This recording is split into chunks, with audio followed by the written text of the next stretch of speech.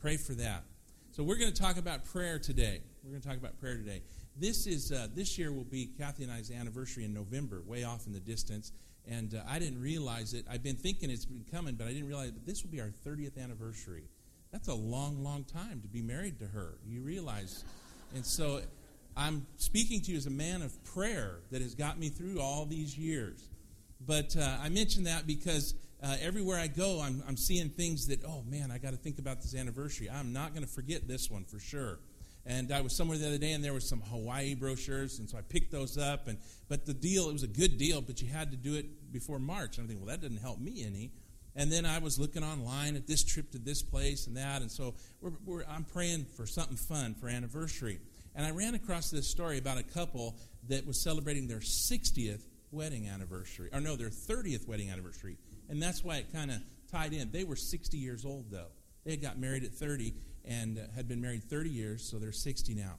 And so they've been praying and wanting some big things for the anniversary. And so they got together in their devotion time and they prayed. And they really felt like God had told them, because of their faithfulness and their commitment to their marriage, that he would grant each of them a prayer request of their own. Kind of like Solomon when God said, anything you want. And Solomon chose wisdom. And so the woman, she began to pray, and she says, honey, I'll go first. And so she started praying, and she said, God, I want to go to the Caribbean. God, I've always wanted to go to the Caribbean. I want to go on a cruise to the Caribbean. And all of a sudden, the sky kind of turned dark, and lightning bolts started crashing around, and they got a little scared, and the house started shaking. And when she said amen, there were tickets to the Caribbean in her hands. And she's like, praise the Lord. And he's like, his eyes got huge. And he says, man, God answered her prayer. And he says, it's my turn. And so he started praying. And his prayer, being the spiritual giant that he was, he says, God, I've always wanted to be married to a woman 30 years younger than me. And the sky turned dark, and the lightning came bolting down, and the claps of thunder, and boom, he was 90 years old. So be careful what you pray for. But God answers prayer, doesn't he? God answers prayer. So we're going to talk about prayer today and cover it as well as we can.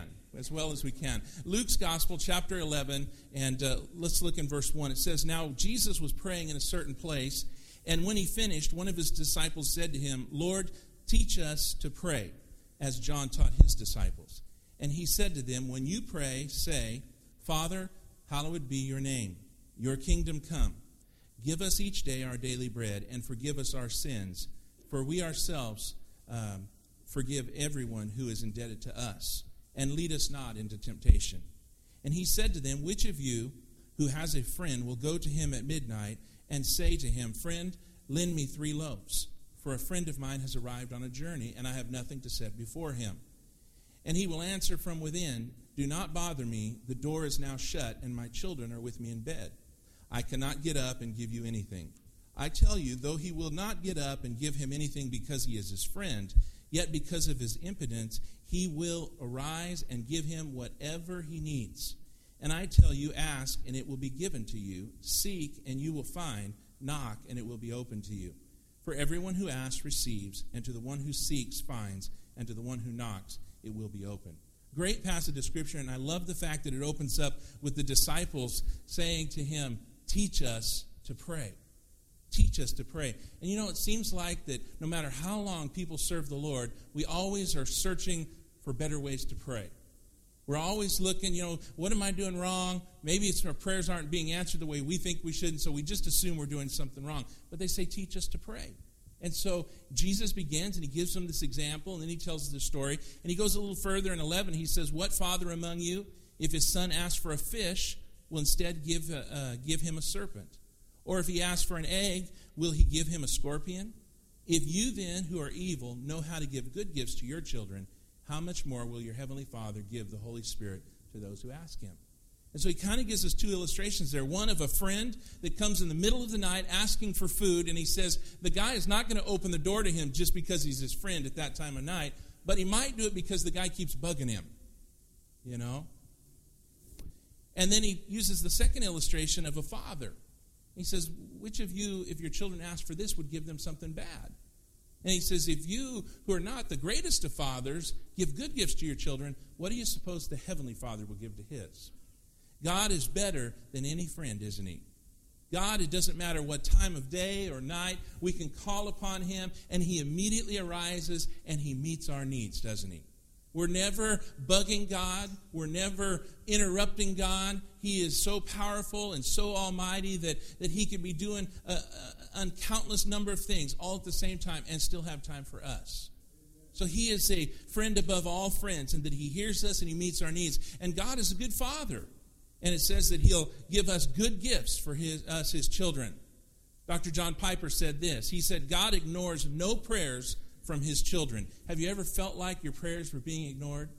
He said, God ignores no prayers from his children. And he gives us what we ask for or something better. Not necessarily easier if we trust him.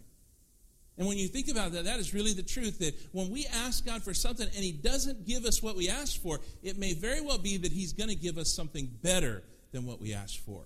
But he never ignores our prayers. He hears us when we pray. A couple of weeks ago, Sister Betty handed me a little slip in our Wednesday morning Bible study, and she said, you got to share this with the folks. And so I said, okay. And I thought it was worth sharing this morning too, but it was about a country preacher. And I didn't take it as a real story, but I went to look the thing back up, and of course Snopes had covered it, and they said we can't find the real truth behind the facts. But when you hear the story, I doubt that it was true. It said the pastor of a small country church had a kitten that climbed up in a tree in his backyard and then was afraid to come down. You ever had one of those? I've got these tall palm trees, and when we first moved there, my cat was just staring at those things. And every time she'd climb up, I would knock her down as quick as possible because I didn't want to climb that thing to get her down. But this cat climbed this tree in the backyard and couldn't come down. He tried coaxing her down with cat food. He tried warm milk. He tried everything he could to get this cat down, and the cat just wouldn't come down. And the tree wasn't sturdy enough to climb. He was probably being a preacher, probably a built guy like myself. So he decided that what he would do is tie a rope to his car in the driveway and then tie the other rope to the tree, one of the branches. And that he would begin to drive away and pull the tree down to a level where he could then grab the cat off the tree. So he began his process. See, preachers are preachers. We're not engineers. We're not brilliant. So he ties the tree up, and he begins to pull it, and the tree starts to come down, and he's thinking, this is working. He thinks, I got to get it just a little further down to really be able to reach this cat. And so he moves just a little further, and the rope snaps. The kitten is catapulted over the neighbor's house and off in some direction, and he's like, oh my goodness. And so he drives around the block and starts going door to door asking if anybody has found a kitten. And they said, no, we've not found a kitten anywhere. And so he bows and he prays, God, it's your cat now, take care of it. He said a few days later he was in the grocery store, and one of the ladies of his church was there, and she had a big 50-pound bag of cat food in her shopping cart, and everybody knew she hated cats. And so he went up to her and said, what are you buying cat food for? I thought you hated cats. And she said, I do. She said, my daughter's been begging me for a cat. She's been pleading with me for a cat, and I've been putting her off. And finally I told her the other day, go and pray and ask God, and if he'll give you a cat, you can have a cat. She said the little girl went in the backyard. She bowed on her knees and started praying and came running in and said, Mom, God answered my prayers. There's a couple morals to that story. One is amazing how children believe that God will answer their prayers. But two, it's sad how as adults that when we don't want something, that's when we commit something to prayer. Because maybe we've got to the point where we don't believe God answers our prayers. And so today we kind of want to talk about prayer and how we can have a more effective prayer life. Oswald Chambers said this, prayer is not an exercise. It is the life of the saint. It's not something we just do. It is our very life. He also said, prayer does not equip us for the greater work. Prayer is the greater work. And sometimes I'm afraid that we do that, don't we? In our church, in our ministries, in our personal lives, man, when we've got something big out there in front of us, we stop and we pray about it. Sundays roll around, and Sunday's my big day of the week. It's the busiest day, and it's one of my most important. And so, man, I'm praying hard Friday and Saturday. God, I've got to have. But really, prayer should not be what prepares us for the big thing. Prayer is the big thing. It is the big thing. Max Lucado said this, prayer pushes us through life's slumps, propels us over the humps, and pulls us out of the dumps. Prayer is the oomph we need to get the answers we seek. Prayer is so important. We could look through scriptures and we could share several with you. In order to have a successful prayer life, though, there are some things that just have to be in our lives. And the first is this: we must have a humble heart when we pray. We don't approach God with a brazen attitude, demanding our rights, demanding what belongs to us, but rather we have this humble heart as we come to our Heavenly Father. He speaks in 2 Chronicles 7:14, and he says, "If my people who are called by my name will humble themselves and pray and seek my face and turn from their wicked ways, then will I hear from heaven and will forgive their sin and will heal their land." And if there was ever a time when we've needed to hear this passage of Scripture, it's perhaps now in the history of our country, isn't it? America has turned her back on the Lord. And it is time that as Christians that we humble ourselves and turn to God in prayer. Second, in order to have a successful prayer life, we've got to be wholehearted about it. We can't just offer up quick prayers, not really thinking about what we're saying, not really meaning what we're saying, but really coming to God and being wholehearted about this thing. Earnest about it. Jeremiah 29:13, he says, "You will seek me and find me when you seek me with all your heart." And how many times do we pray quick prayers? And I'm guilty of quick prayers at mealtime for sure. People sometimes call me to pray and they're shocked. They said, you're a preacher. And I'm saying, we're about ready to eat. We're not having church. Lord, thank you for this food. Bless it to our body. Amen. Let's move on. But listen, when it comes to issues in our lives, we need to seek the Lord wholeheartedly, earnestly. This is a matter that is so important that we're coming to God with. We've got to be wholehearted. And in order to have a successful prayer life, we've got to have faith, don't we? We've got to believe. Why pray if we don't believe that God has the power to answer our prayers? I don't think God wants us just going through the motions and not really believing that He's going to do anything. It should never surprise us when our prayers are answered. But the sad truth is that it does sometimes, doesn't it? But we ought to have the faith. In Mark 11:24, He said, "Therefore I tell you, whatsoever you ask for in prayer, believe that you have received it, and it will be yours." And I wonder sometimes if the reason our prayers aren't answered the way we think is because we have prayed prayers without faith. God, can you do this? God, will you do this? And we say amen and we walk away rejected, feeling like, well, it doesn't matter anyway. What's going to happen is going to happen. But we have a God that can turn back time, don't we? We have a God that can make the sun stand still. We have a God that could create this whole universe. We have a God that has raised the dead to life. We have a God that can do anything. And so when we pray, no matter what we are praying for, we must always believe that He can do these things. How much more effective would our prayer lives be if we really believed them? If when we pray for the sick, if we really believed and had faith that God could heal the sick, I wonder how much more could be accomplished. Or when we ask God for the necessities of life, that if we really believed that He would meet our needs. So we've got to have faith. And in order to have a successful life, we have to live right to have a successful prayer life. If we're not living right, it's kind of ridiculous to go to the Father and just expect that our prayer life is going to be on top of the world. James 5:16 says, "Therefore confess your sins to one another and pray for each other so that you may be healed." And then he says, "The prayer of a righteous man is powerful and effective." And that idea of being a righteous man means I am living right. And in order to have a successful prayer life, we've got to obey the Lord. 1 John 3:22 says, "And we will receive whatever we ask or whatever we request because we obey Him and do the things that please Him." And so those are just some ideas of what a successful prayer life needs to be involved. That these are things that just have to be in our lives for us to really expect to have an effective prayer life. But I want to give you some things this morning that I've been thinking about over the last couple of weeks that just, I think, impact our prayer life. And here's some just thoughts from me. Thoughts from me and some scriptures to support what I'm saying. But this is it. Number one, take time to pray. If I could give you any advice about prayer, if you were to come to me and say, "Pastor, teach me to pray," I think the first thing I would say is take time to pray. We just don't take the time to do it.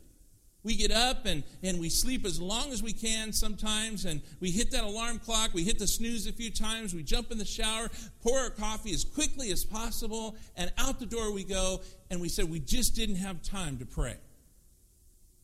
The reality is we don't have time not to pray. As busy as we are, we need all the prayer we can get. I don't know about you, you probably are like me. Does it just seem like we are busier than we have ever been in life? That we're coming and going in every direction. And someone asked me the other day, I think it was Joyce asked me, she goes, how you liking the house? How you liking the house? I said, I love the house. I just don't have enough time to sit there and really enjoy the house. I get up in the morning, have my cup of coffee, look around and say, man, I need to take care of this, I need to fix that, I need to do that. And by the time I come home, it's dark and it's too late and I put it off. We're just so busy, aren't we? But as busy as we get, we cannot afford to not take time to pray. James chapter 4, James really comes down with prayer, and he says, what causes quarrels and what causes fights among you? Is it not this, that your passions are at war within you? You desire and do not have, so you murder. You covet and cannot obtain, so you fight and quarrel. So he really addresses the issue of struggles and fighting with one another. He says at the heart of it, it's because you want stuff you can't have, and you want stuff that other people have, and it just causes all these problems. But then he says this. He says, you do not have because you do not ask. And you ask and do not receive because you ask wrongly to spend it on your passions. See, we just simply sometimes don't have because we don't pray. And then we're so wrapped up in the things that we want or the things that others have that we want them so bad that when we do pray, many times our prayers are selfish and our prayers are misdirected. But at the heart of that is just, have we taken the time to pray? Some of us will carry struggles in here today and stress and burdens and worries. And the simple question is this, have you taken time to pray? And it sounds so simple, but I'm telling you, it's a question that stuns us sometimes, isn't it? Kathy's kind of famous in our house for asking that question. And me, Kayla, Lissa, and Beth all hate it when she does it. But we'll get stressed out about something or worried about something, and you just want to share, and you want her to hug you and love you. And first thing she says, have you prayed about it? And you just want to say, shut up. Just, you go pray about it. Because sometimes she caught us. We hadn't prayed about it. Take time to pray. F.B. Meyer, the theologian, said, the greatest tragedy of life is not unanswered prayer, but unoffered prayer. And that is very true, isn't it? So take time to pray. Second thing that I would say, if someone asks, well, teach me to pray, I would say ask God for anything. Ask God for anything. Sometimes we are just so worried that we're asking God for the wrong thing, or maybe we're asking Him for too much, or I don't know what it is, or maybe it's not spiritual enough. I had a dear friend, he was in his 80s, late 80s, and he'd get so upset sometimes we'd have men's meetings and breakfasts and things, and the guys would pray, and a lot of the guys' prayer requests were things like, I need you to pray for me to get a job. And we'd all, yeah, let's pray you get a job. Or, hey, man, I need you to pray for me. We need a car really bad. Our car is about ready to go on. And they'd pray for things like this. And he'd tell me later, he said, man, that's so unspiritual. I said, why? He says, well, those are just earthly things. I said, yeah, but those are things these guys are worried about. This car's going to get him to church and back. It's going to help him provide for his family. And and he just had a hard time with that. And then it came down to this. He said, God's too busy to deal with those little things. I said, God's never too busy. I said, you can't keep God too busy that He cannot answer the little things. In fact, amen, some of the sweetest prayers are those of little children for what we think might be little things. Kathy has come home. Of course, she teaches on Wednesday night, and there's been times she's come home when kids have asked prayer for puppies and kittens and sick chickens and all sorts of things. And you know what? I believe God hears every one of those prayers. Ask God for anything. In Philippians 4 and 6, listen to what Paul told the church. He said, do not be anxious about anything, but in everything by prayer and supplication with thanksgiving, let your requests be made known to God. Ask God for anything. Are you stressed out this morning? Are you stressed out this week? Are you stressed out this month? Are you stressed out this life? What are you stressed about? Get on your knees and talk to God about it. You say, well, it's silly, really. Not to God. He loves you. He cares for you. He's better than the best friend on earth. He's better than the best father that ever existed. He's there to hear your prayers, and he's there to answer. Ask God for anything. Ephesians 3 and 20 stretches the boundaries even of what we ask God. He says, now to him who is able to do far more abundantly than all that we ask or think, according to the power at work within us, to him be glory in the church and in Christ Jesus throughout all generations, forever and ever. Amen. It tells us there we serve a God who is able to do more than we could ever ask or think. How many of us have occasionally stumbled in our prayer life because we wondered, am I asking God for too much? Man, you can never ask God for too much. You could ask him for everything, and he could far exceed that. Ask God for anything. Third, if someone were to say, teach me to pray, I'd say this, be honest with God. Be honest with God. You know, isn't it funny sometimes when we pray, especially when we pray in public, we slip into some foreign language. It's almost like we become Shakespearean actors when we pray in public. We use our arts and thous and these and thines and all sorts of flowery language, and we don't talk like that in real life.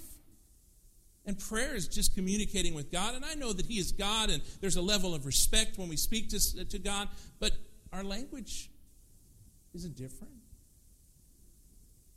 I mean, when we drive through McDonald's this afternoon and grab your hamburger on the way to Westgate, and they say, welcome to McDonald's, can I help you? You're not going to say, would thouness give meest a cheeseburgerist? You're just going to spit it out and say what you want. Just be honest with God. Say what's on your heart. If you're happy, say, God, I'm so thrilled right now. If you're sad, say, God, my heart is so broken right now. If you're confused, say, God, I'm confused. I don't understand this. If you're angry, say, God, I'm angry. And I don't even know why. But I'm angry. Or maybe you do know why. But be honest with God. And, you know, the thought that, well, you can't be honest with God, he already knows.